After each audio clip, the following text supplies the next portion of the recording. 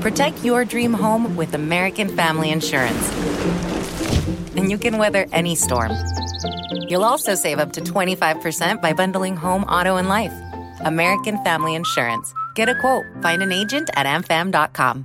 Products not available in every state. Discounts may not apply to all coverages on an auto or home policy. Discounts do not apply to life insurance policies. Visit amfam.com to learn how discounts may apply to you. American Family Mutual Insurance Company, SI, and its operating companies, American Family Life Insurance Company, 6000 American Parkway, Madison, Wisconsin.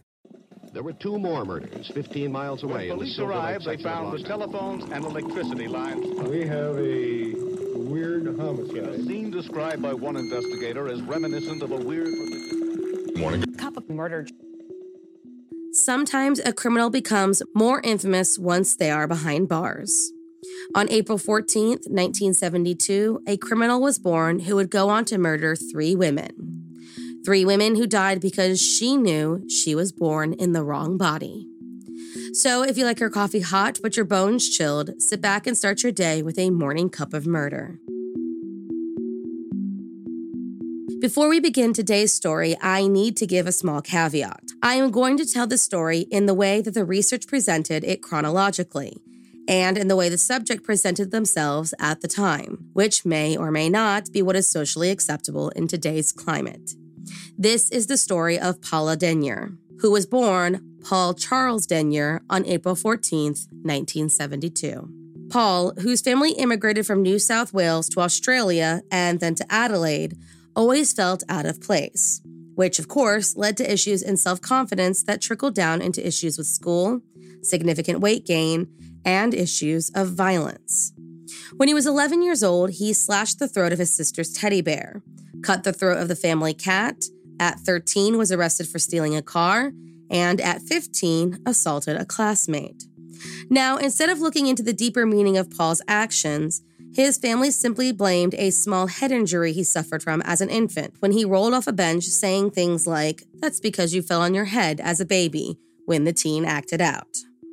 His problems continued into adulthood, and after failing the physical to get into the police academy, had issues holding down a job and was fired on 7 different occasions. But it was at his job at Safeway's supermarket that he met a woman named Sharon Johnson in 1992, before ultimately being fired for knocking down a woman and child with a line of empty carts.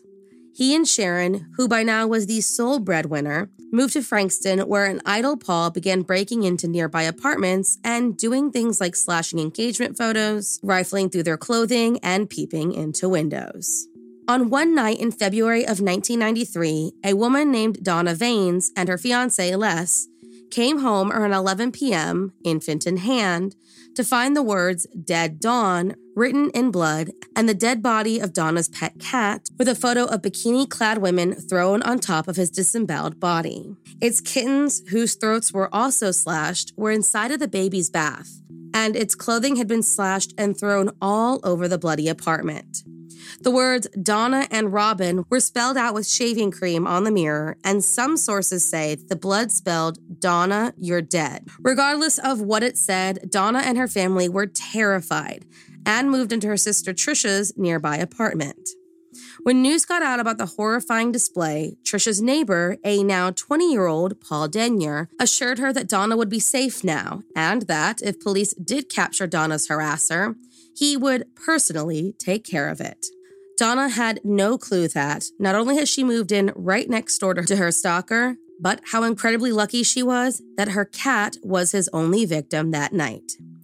Over a 7-week period, starting just a few months after the incident at Donna's home, Paul Denyer began a serial slashing that would take the lives of 3 young women living in and around Frankston and attack another who was able to escape with her life. The first to have her life taken away was 18-year-old Elizabeth Stevens, who had come to Melbourne in January of 1993 to study in Frankston and live with her aunt and uncle. When she didn't return home on June 11th, her uncle went searching for a few hours before calling the police at around 1 a.m.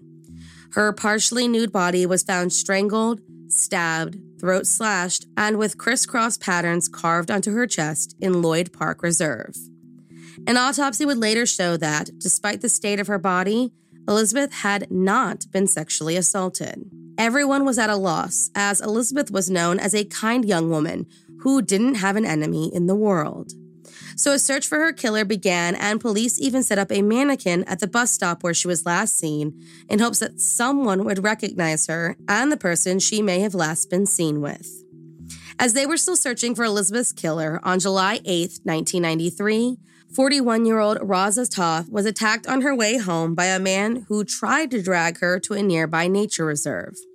She fought for her life as the man pulled out clumps of her hair, and she bit his finger down to the bone and was eventually able to stop a passing car and ride off to safety. She, of course, called police, who found nothing but, on that same evening, 22-year-old Debbie Freem, a woman who gave birth just 12 days before, went missing after a drive to pick up a bottle of milk. Her body was found 4 days later in a farmer's paddock, having been stabbed in the neck, head, chest, and arms at least 24 times before being strangled. She, like Elizabeth, had not been sexually assaulted. Now, police were certain that the man who killed Elizabeth and Debbie was the same man who almost killed Rosa, but the problem was they had no evidence at any of the scenes that could lead to an arrest. So they did the only thing they could think of to make the women feel safe: place a warning to keep all women indoors and off the streets once the sun went down. Real estate plummeted, women stayed at home, help centers gave advice on what to do if an attack happened, and the newspapers gave daily updates on the budding serial killer that seemed to be living amongst them in their small town. As the police worked with no physical evidence, they heard a witness report that recalled a car matching the description of Debbie Freem's was seen driving erratically with its high beams on. Her car was later located and found evidence of Debbie's blood inside, as well as a dent that, more than likely, came from when her murderer was driving her car.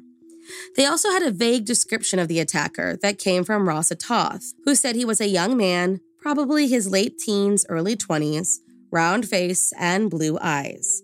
The profile was released, but before anyone got close to finding the killer, a third victim was taken. On July 30th, 17-year-old Natalie Russell was attacked on her bike home from John Paul College in broad daylight. She was reported missing around 8 p.m., and pretty soon after the search began, the police found her body. She'd been dragged from her usual bike path into a large hole in the nearby fence. She put up a pretty good fight, but was no match for her much larger attacker. But because of this fight, the police found their first trace of DNA, something missing from all of the other attacks.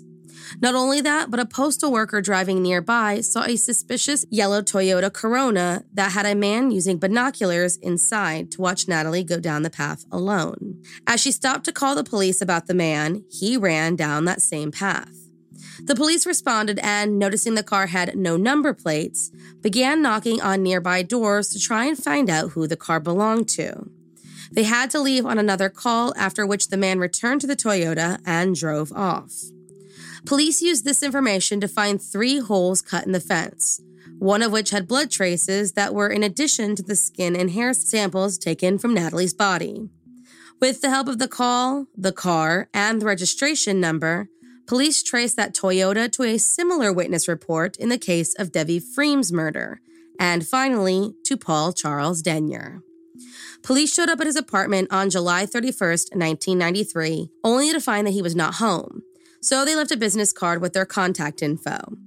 They received a call later that day, not from Paul, but from Sharon Johnson. They told her that this was just a routine inquiry, and within 10 minutes of her call, they were surrounding his apartment, where they officially arrested him and took him in for questioning, where, after failing to explain why he was in the vicinity of each of the murders, had his DNA taken. Sure, their request for DNA meant that they had enough evidence against him. The next day, Paul admitted to all 3 murders, the attack on Rosa and the harassment of Donna. Paul Denyer was charged with 3 counts of murder and 1 of abduction, all of which he pled guilty to and was sentenced to life imprisonment on December 20th, 1993. When examined by a psychologist, he was diagnosed with sadistic personality disorder. Now, here is where Paul's life story changes a bit. In 2003, Paul wrote something later referred to as the Paul Denyer letters, stating that he was now identifying as Paula Denyers. According to the letters, she'd been plagued with gender dysmorphia since she was a child, and that they were the reasons she sought revenge on women.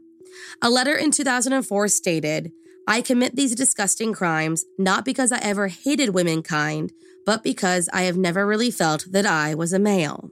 Behind bars, Paula began wearing women's clothing and makeup, which initially caused issues as it was against prison orders, and medical specialists evaluated her to help determine if she should receive the gender reassignment surgery she was now requesting. They rejected the idea, which has, in turn, caused a massive debate on prisoners' rights.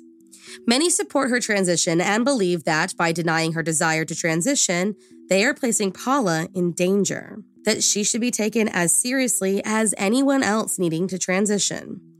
Others believe she is taking advantage of the prison system and think that this is a, quote, stunt. Paula will be eligible for parole in 2023 and has since been refused permission to wear makeup, receive the reassignment surgery, or legally alter her name. Thank you for joining me in my morning cup of murder. Please join me again tomorrow to hear what terrible thing happened on April 15th. Don't forget to rate and subscribe and let me know how you like it. If you want to help support the podcast, there's always Patreon or just sharing it with your true crime obsessed friends. And remember, stay safe.